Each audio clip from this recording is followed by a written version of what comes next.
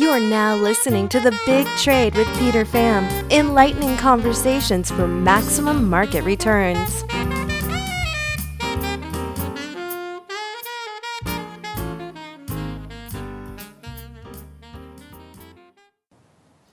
Jeff, thank you for coming on the Big Trade series. I think that this is a very critical time, as you're going to probably discuss about. So it would be great if you could introduce yourself to the audience, and maybe we can dive in on some of the key issues that are happening in the financial markets. Absolutely. Great to be on with you. For people who don't know me, my name's Jeff Berwick. I write the Dollar Vigilante, which I've been writing since 2010. And in 2010, I stated that we have no more than 5 to 10 years before the U.S. dollar-based financial system collapses. And we are now in 2015, so we're just hit the first window where I said it's possible.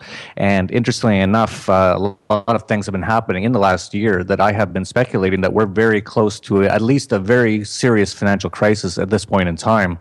And so I've been covering that all throughout the summer, and I've been expecting this fall for there to be a financial crisis. Now, if there isn't one this fall exactly, I don't expect it to be much longer. It will be very early in 2016, in my opinion. And in fact, I actually said in July that I was expecting a major crisis to happen sometime around September, and it was in August when 23 stock markets around the world all crashed.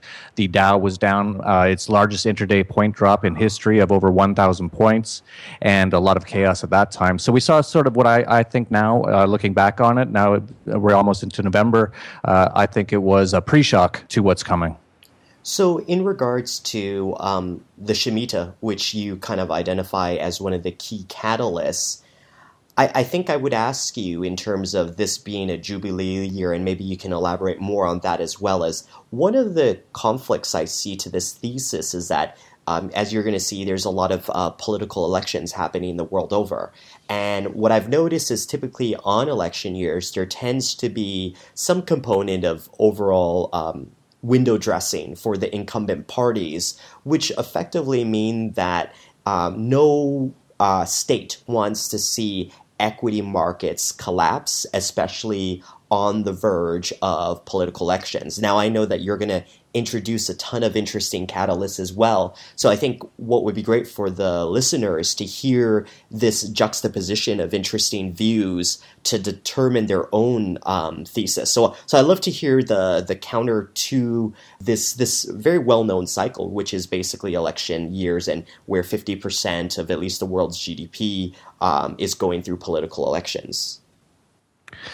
Yes, unfortunately, as you pointed out, Peter, most of the things involved in the financial, monetary, and economic systems today are so controlled and dependent upon politicians and central bankers. And this is one of the things that I strive against. At the Dollar Vigilante, I say I'm a freedom fighter against mankind's two biggest enemies, the state and the central banks. Right. And you pointed out a very good thing in that in a regular economy, an economy that didn't have any manipulation or any involvement by governments or central banks, that we wouldn't have all these. The reason they say the central banks, funnily enough, when they instituted the Federal Reserve in a financial coup and takeover of the U.S. on December 24th, on Christmas Eve, 1913, they said it was because the markets would be too volatile without a central bank, without a centrally planned communist tenet. Actually, central banking is a tenet of communism.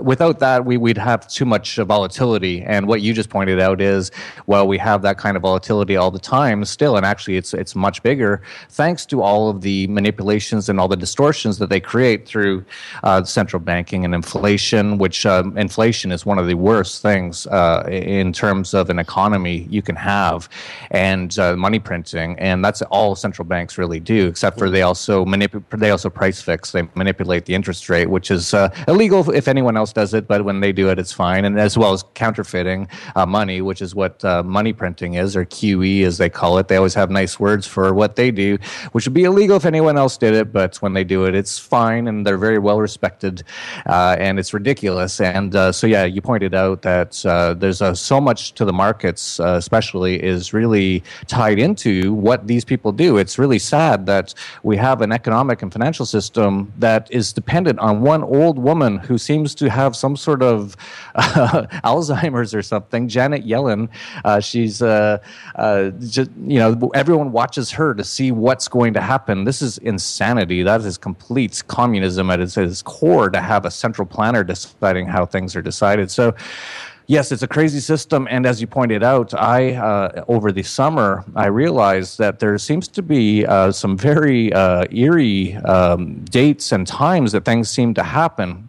And I came upon that after I read Jonathan Cahn's book, The Harbinger, which talked a lot about 9/11 and the fall of the U.S. in terms of biblical terms and things like that. But at the time, I wasn't so much interested in that. But what I was interested in was he pointed out something called the Shemitah, which is something in the Jewish Torah that happens every 7 years. And supposedly God is supposed to forgive all debts every 7 years. And this was followed very much by Jewish people throughout most of human history. And now, as we know, most of these central banks, the IMF, the Federal Reserve, all the other central banks, and a lot of the other sort of main people who are at the Treasury, the Secretary, all of them all have some sort of Jewish sort of background. And so it makes sense that if they were going to have some sort of nefarious timeline when they decide to do things, that it would be based on that calendar, based on the Jewish sort of tradition. And so what really got my interest about the Shemitah was Jonathan Cahn said that in 2008, before I get ahead of myself, the Shemitah, it lasts about a year, but it's not on our Gregorian calendar, it's on the Hebrew calendar, so it doesn't land on the same year in our calendar every year, but it's pretty close. And it lasts for about a year. And on the last day of the Shemitah, for the last two Shemitahs, which was 2008 and 2001, both had the biggest point collapse to that date in history on the exact day. That happened to be September 17th in 2001, which was just a few days after 9/11, which was orchestrated by the Project for a New American Century, people like Donald Rumsfeld and Dick Cheney, and they planned that, and they opened the stock exchange on September 17th, and the Dow Jones fell its biggest point drop ever on that day. And that was the exact end day of the Shemitah that year. And if you go 7 years later to the exact end day of the Shemitah in 2008 was September 29th, which had the biggest, again, point collapse in history. And in fact, something really strange happened that day. The bell on the New York Stock Exchange for the first time ever wouldn't ring, which was fairly ominous looking back at it. And then this year was the end of the Shemitah year on September 13th. Now, September 13th of this year was a Sunday, so we knew there couldn't be the biggest point collapse in history on the New York Stock Exchange on the end day of the Shemitah this year because it was a Sunday. But I was following it very closely, and there was a lot of things going on, including essentially the total washing away of the European Union on that exact day. That was the day that many countries reinstituted border controls in Europe, including Germany, Austria, many others, all on that exact same day. So there could have been something to it. It could all just be coincidence. I'm not saying, but I've been watching those dates. And what's very interesting as well is if you look back at past Shemitahs, in 1987 was another Shemitah year, and of course everyone remembers Black Monday, the biggest percentage drop on the Dow in one day of 23% in one day. And you can imagine 23% in one day today would be over 4,000 point drop on the Dow. So it was a massive crash in the market. And that happened just a few weeks after, or about a month after, the Shemitah in 1987. So these things don't necessarily have to happen on or around those dates, and they could all just be coincidence, but there's a lot of coincidences. So I'm still got my eyes very open for this fall. I said there's going to be a major crisis this fall. We're only about a month into this fall now, so we have a few months left. And if you look at what's going on in the world, both economically, militarily, financially, monetarily, things look like they're on a razor's edge right now, and people, if they don't realize that, they should start to look into it because you're not going to be told on CNBC what's really going on. So, Jeff, in terms of some of the upcoming catalysts that you are observing or actually are coming up to you in terms of like your calendar, what interesting events could you see unfold? One of the key ones is the interest rates decisions, which have been kind of extended. Many people over the last year or so were assuming that the rates would increase sometime already, and that's yet to be the case. So what key catalysts are you keeping an eye on right now? Well, I actually said about 7 years ago when they first started quantitative easing, I said that they will never raise interest rates again. And the reason I said that, and I've been right so far, and I always, every year, someone always tries to slag me and say I'm an idiot, but I have yet to be proven wrong. And I don't know if I'll ever be proven wrong. And here's the reason why. The U.S. government has so much debt now that if they were to allow interest rates to rise by any significant amount, and I'm not talking just 0.25%, but if they let it rise to 2 or 3 or 4%, there's now $18 trillion the U.S. government has in debt. Right. So let's just do the easy math here, $18 trillion. If their interest rates rose to 10%, which is not a massive amount, that is a fairly reasonable amount over human history for interest rates. Even in China right now, their interest rate's around 5%. So, but let's just imagine it goes to 10%, just so we can do the math easy in our heads, because I went to public indoctrination camp government schools, so I'm not very good at doing math without a calculator. But $18 trillion, if it was 10% interest rate, that'd be $1.8 trillion a year that the U.S. government would owe in interest payments alone. And that is almost entirely the entire budget of the U.S. government. So obviously at 10%, the U.S. government's insolvent. If that were to happen, and I don't think they're going to allow that to happen, I think they're going to keep interest rates at zero or negative, which is what everyone is talking about now. And I mentioned that years ago that was a possibility, and everyone said I was crazy. Right. But I'm kind of used to being called crazy now, so I don't mind. But I'm almost not always right, but I'm usually in the ballpark on a lot of these things. And so if they let interest rates rise to that amount, the U.S. government would be bankrupt. And of course, if the U.S. government were to go under, and especially U.S. Treasury bills were to become worthless, that would have a massive, massive, massive effect on all of the economy of the globe, because so much of the debt is held by other countries, held by so many people around the world, and for that to just turn into worthlessness would cause a depression unlike anything. 1929 would look like the best day in human history compared to what would happen. So their only other option, and of course they're all Keynesians and communists, is to put interest rates negative, which is complete Keynesian Kool-Aid drinking nonsense, absolute insanity, to charge people to have them give you money. It makes no sense, but that's because they're Keynesians and they're central planners and essentially socio-fascist communists. They are pushing for this, and we're seeing now in places like Denmark and Sweden, they're moving for a cashless society very fast. They've already moved interest rates negative. One Swiss banker, for example, once he found out they're going to move interest rates negative, he tried to take out all the cash of his fund out from the bank. And of course, it was a big fund. So it was like €1 billion or Swiss franc. I forget which it was at the time. I think it was euros. And the bank just said no. And so he very quickly realized the end game here. And this is going to happen all over the world. So that's what I think is more likely to happen, although I could be wrong. They could allow interest rates to rise, but that will also result in a complete decimation of the economy. If they keep interest rates at zero or negative, then we'll be headed very quickly for hyperinflation. And that is even worse than a default of the U.S. government and the treasuries for the economy. Hyperinflation destroys everything because you can't even transact. And luckily, though, we do have other alternative currencies now, including Bitcoin. So if currencies like the U.S. dollar and the euro all collapse, we still can have an economy. But people need to be aware of what's going on, because this is going to be the biggest paradigm shift in human history, and it's also the most dangerous time in history for human capital, in my opinion. So, Jeff, I notice a lot of people discuss about like the foreign debt owners of the United States. Us two, actually being Canadians, kind of look at this very objectively, but obviously the United States is one of the world's largest economies. I hate to use the word, but one of the beautiful things of an economy post-2008 through quantitative easing is I've actually observed that the Fed has actually been able to acquire more U.S. debt.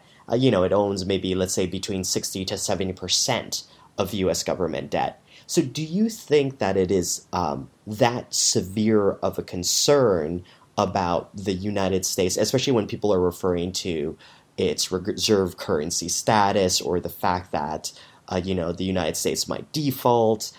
Do you think if the largest debt that the U.S. government owns to is actually to the Fed, actually counterbalances any concerns of fears from foreign debt owners?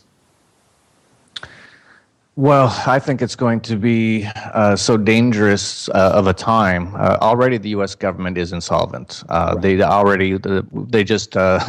Treasury Secretary Liu was just begging Congress a few days ago to please raise the debt ceiling because they were so close. It was supposed to be November 3rd that the U.S. government ran out of money, and they just did pass in the House of Representatives. I don't know if they're going to pass it completely, but it looks like they're going to pass it, and they're going to raise the debt ceiling and just leave it open until 2017 now. So this is, I call it the debt target because they always hit it. It's not a debt ceiling. Every year they hit it, and then they create all this entertainment in the media about how they're all fighting over trying to get the budget better, but in the end they just raise the debt limit and go more into debt. So this system's over, in my opinion. China is moving away massively from U.S. treasuries. They've been selling a huge amount this year. They are the biggest foreign holder as a whole, and they're selling. A lot of others are selling. Russia. But Jeff, this system's going to is that in that instance, perhaps the central bank is absorbing all of this, and for better or for worse, that actually counterbalances or mitigates the concern about foreigners dumping treasuries.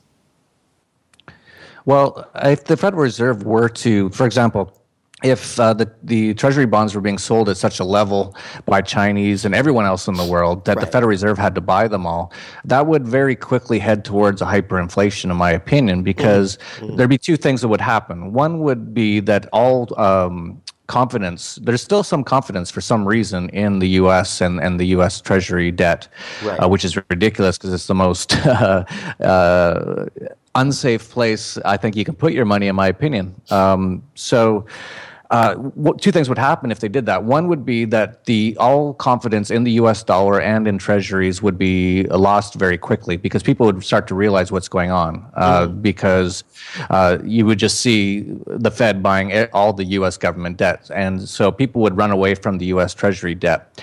That would cause massive changes in the economy for sure. Absolutely. And it also, because the Fed would be printing up so much money to buy all this debt, it would, and at the same time, people are starting to realize and lose confidence in the dollar. You could see the U.S. dollar enter into hyperinflation very quickly at that point. It already should, in most senses, be in hyperinflation, but because so many people around the world still use it and still have some confidence in it, it hasn't yet gone into hyperinflation. But they printed so much money over the last decade that it should already be pretty close to hyperinflation. So that would kick off the hyperinflation, and that would be really, really bad. And there'd be really no way to stop it at that point. At the very least, the U.S. government would have to essentially collapse, which would be fantastic. It would be the best day in human history that I can think of if the U.S. federal government disappeared, the biggest terrorist organization on the planet. This is where we're at. This is why it's so important to be paying attention to shows like yours or even listening to things that I'm saying, because this has never happened in human history. We've never had a totally fiat currency system around the world backed by nothing. Because ever since 1971, when Richard Nixon took the gold backing temporarily away from the dollar, and I think it was temporary, it will return at some point. Gold will return at some point, but it still hasn't. But we've never had them all collapse. And it's going to happen that way. I actually think the U.S. dollar is going to be one of the last to collapse. I think the yen is going to be well before the dollar, and I think the euro is going to be well before the dollar as well. In fact, the euro, I can't believe, is still even around with all the things going on in Europe right now. It's on very close to being gone. So we've never had that. In the past, when we had hyperinflations, they've always been just in one country, and usually it's some small, poor country like Zimbabwe or Venezuela or Argentina. Argentina wasn't that poor. They become poor after numerous collapses of their currency over the last century. They used to be one of the richest countries in the world until they went went on this Keynesian socialist sort of program that the U.S. is now on. So we in those days, like for example, if you're in Zimbabwe during the hyperinflation, people like us who are aware of what's going on, we would have changed our Zimbabwe dollars as quickly as possible for something else. Maybe it'd be U.S. dollars, maybe it'd be South African rand, maybe it'd be gold or silver. Now, with everything that I expect to be collapsing over the next few years, you won't have a lot of places to run, and it won't be that easy. And it's actually getting harder to even get precious metals now. It's been very hard. Silver's been almost impossible to buy around the world for the last few months. I'm in Mexico, and I went to all the banks around here, and I even called my friends in Mexico City, and there was no silver coins in Mexico for a number of months. I heard there's a few now, but not much. So I expect that at some point you won't be able to even buy precious metals in exchange for fiat currencies, and we're already starting to see that in some respects in terms of silver. So this is going to be very dangerous and tricky, and there is no way to know exactly what's going on or what's going to happen because we've never gone through anything like this before. So this is definitely a time to pay attention. And for people who are listening, you might want to check out my website, surviveshemita.com. It's hard to spell, but it's it's very hard to spell, SHEMITAH.com. And we have a number of videos on there, which started in July, and I've made a 2 since, and they're all still very relevant. And I really recommend people watch those to get a sense for what I see happening and what's to come. Jeff, I'm going to actually, as a gesture, what I will do is I will actually give to you one of the domain names that I've also reserved, which I think you'll like a lot, which is actually Shemita7.com. I think it fits with the numerology, and perhaps you can use that as well as one of those other sites that you can post your video and content as well. I think that's arguably even a more simpler domain as opposed to like Survive Shemita. But Shemita 7, easy to remember because the 7 is a very interesting number, at least to many of these central planners.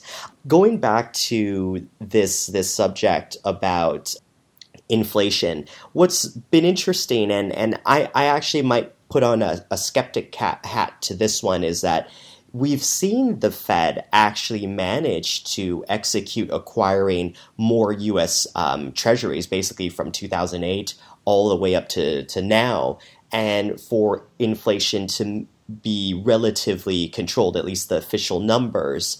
So I would caution the audience from just thinking that if they can continue to do what they're doing, we've seen the decline of basically Chinese ownership of U.S. treasuries since basically mid-2013 or the end of 2013, whereas the Fed has still been purchasing U.S. treasuries. So be cognizant of that for anyone that's listening about this, that, you know, things aren't going to really necessarily, could potentially still be relatively controlled to some extent.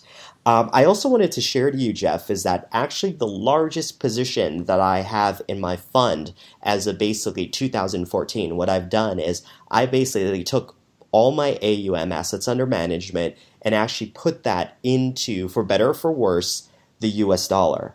And the rationale for that was basically it was the best currency in a very bad neighborhood. And I know we've discussed earlier about manipulation. What do you think is happening from the perspective of global currencies, and why is it all these other currencies seem to be doing a lot worse right now than the US dollar? Well, I think, as I pointed out earlier, that I do expect most other currencies to collapse before the dollar. So we're actually been seeing that. And yes, you made a good call by going into the dollar as cash. But I just question how long that's going to last. And as well, and here's the dangerous part, right? How you get those dollars out at some point, because they're really cracking down on capital controls, FATCA, yes, the Foreign Account Tax Compliance Act. You try to move money around the world now, it's very hard. They're making it harder and harder. You know, it's really going to be a question of,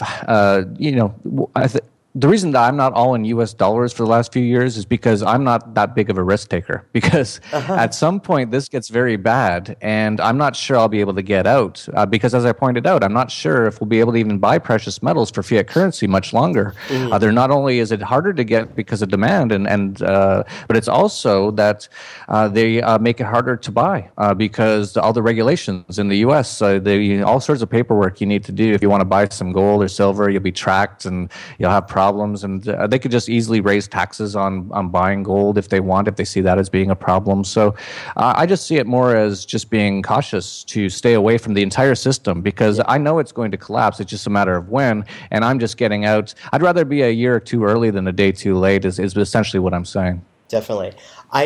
The funny thing is, during your projections of Shemitah, what's actually interesting, for better or for worse, is that if you actually compare all asset classes over the last several months and examine their performance, one would actually observe that the US dollar, surprisingly, was the one that did the best against all of those asset classes in that period of time. But you're definitely right, is that there is a lot of capital controls that are being implemented. I run basically a Cayman domiciled fund, and I know, compared to all people, I think I know best about the fact that it is extremely difficult this day and age to move capital outside of the country that you are from.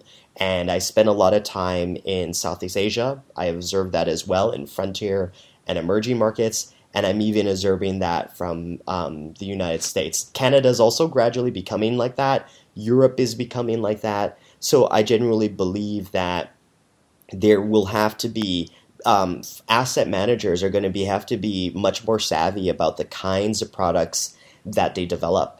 And if one is a believer in capital markets, you're going to want to have the best kind of product possible. And yes, these things are going to be these issues are going to be growing ever more so. And I think that for the individuals, they need to understand what the multinationals are doing and try to obtain as much valuable lessons as possible, even though they are individuals. So, like, for example, you're based in Mexico now, and there are certain advantages to being like that. And I'm sure you have various different offshore accounts, and that allows you to navigate as almost an individual to do what you want with your capital. And I know that a lot of our friends, say for example in Canada, might actually still be very much restricted by that in terms of their equity portfolios, what they can hold, where they can hold it, how they're taxed. So these are all very interesting dynamics that everyone almost needs to be basically a global fund manager this day and age just to be able to get by. Yeah, absolutely. It's definitely a time to be aware of what's going on, and definitely you're not going to find out what's going on TV. On CNBC, the revolution will never be televised, and this one isn't as well. So you have to pay attention to shows like yours. Look for fund managers like yourself who are aware of these things, and there's very few of you, by the way. You're one of the only ones that I've known. The only other one I can think of the top of my head is Chris Casey of Windrock Wealth Management. Right. He'll be speaking. Actually, we're going to have a conference in Acapulco here in February 18th of this coming year, and we're going to have Chris Casey there and a number of other really sort of people who understand what we're talking about. And very few people still do. If you talk to your average fund manager on Wall Street, they have no idea what we're talking about. They don't even know what the Federal Reserve is, really. They just think that's just part of what a free market is you have the Federal Reserve, and a lot of them are clueless. So it is good to have people, and you have to take a bit of your own. You have to take a responsibility for yourself a lot more now, which should always be the case anyway. Right. This has been the sort of society that we've been grown up in. They want us to give away, not have any responsibility, to give our responsibility away to everyone else, to politicians, and to even investment advisors. Just let them do it. Just let them do it. But it's really a time to take control of your own life right now and figure out what's going on. And the positive part of that is that once you actually understand what's going on, you can really see some real ways to profit from what is actually happening. For example, Bitcoin, as I mentioned, I saw that as being a real paradigm shift in money in 2011 when it was $3. Subsequently, it went over $1,000 in 2013. It's now back below. It's actually above 300 today. It was $230 about a month ago, and I actually been telling subscribers to be getting into Bitcoin around that level. So it's up about 30% in the last month. You can also see other opportunities, but it's not the time to be asleep at the wheel. If you have any assets, there's so many ways you can lose those assets, whether it's through a collapse, for example, if you hold a lot of assets just in the general stock market, right. You could see a lot of that wiped away, as people who are shareholders of Volkswagen found out recently. All it takes is the U.S. government to say, oh, you broke a rule, now give us all your money and destroy the whole company. Then, as you pointed out very well, the capital controls are just being ratcheted up big time right now. So you have to be aware of that. Find people like yourself, Peter, who are aware of it, because you will have a much greater chance of being able to get around these issues to come. And then, of course, if we head into hyperinflation and things like that, then most people are going to lose anyway. So it's really a time to be awake and aware. And turn off CNBC, turn off CNN. That's all lies anyway. Anderson Cooper's from the CIA. I don't know why anyone thinks that's news. It's not news, it's propaganda.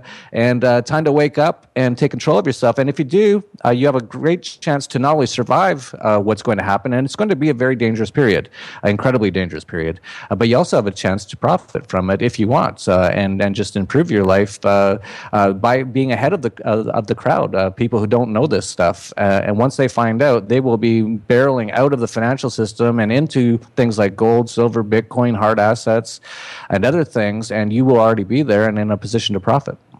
Maybe, Jeff, what we could do is end the show off by maybe exploring some interesting investment ideas that you might be comfortable in discussing about. That might be a really cool way to end off the show.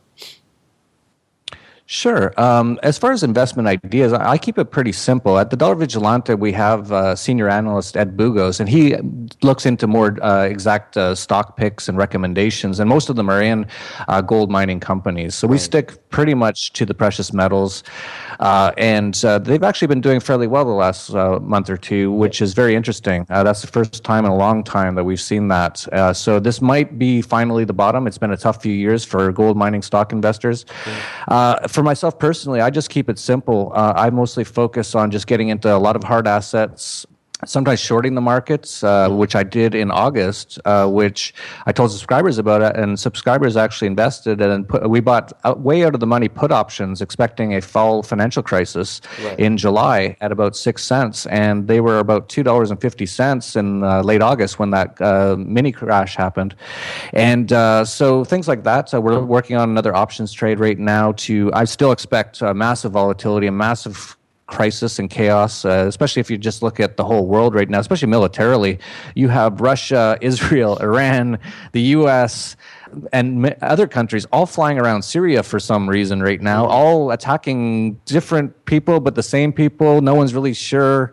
This could very easily escalate into a really crisis situation. And as you pointed out, we are in the Jubilee year, which for people who don't know, I'll keep it brief, but every 7 Shemitahs, so every 49 years in the Jewish tradition, is the Jubilee year. And according to the Torah, every 50 years, Jewish people are supposed to have land that was stolen from them returned to them. And interestingly enough, in the last 2 Jubilee years, which was 1918 when the British Empire retook Jerusalem from the Arabs, and 1967, which was the Six-Day War where Israel defeated the Arab states around it, those were Jubilee years. So major events happened in Israel on those years. And we're now into a Jubilee. It just started last month, and it lasts for the next year. And I expect some sort of major development to happen in the Middle East. It's just clear as day, if you're paying attention to what's going on, that this is not going to go away quietly or easily.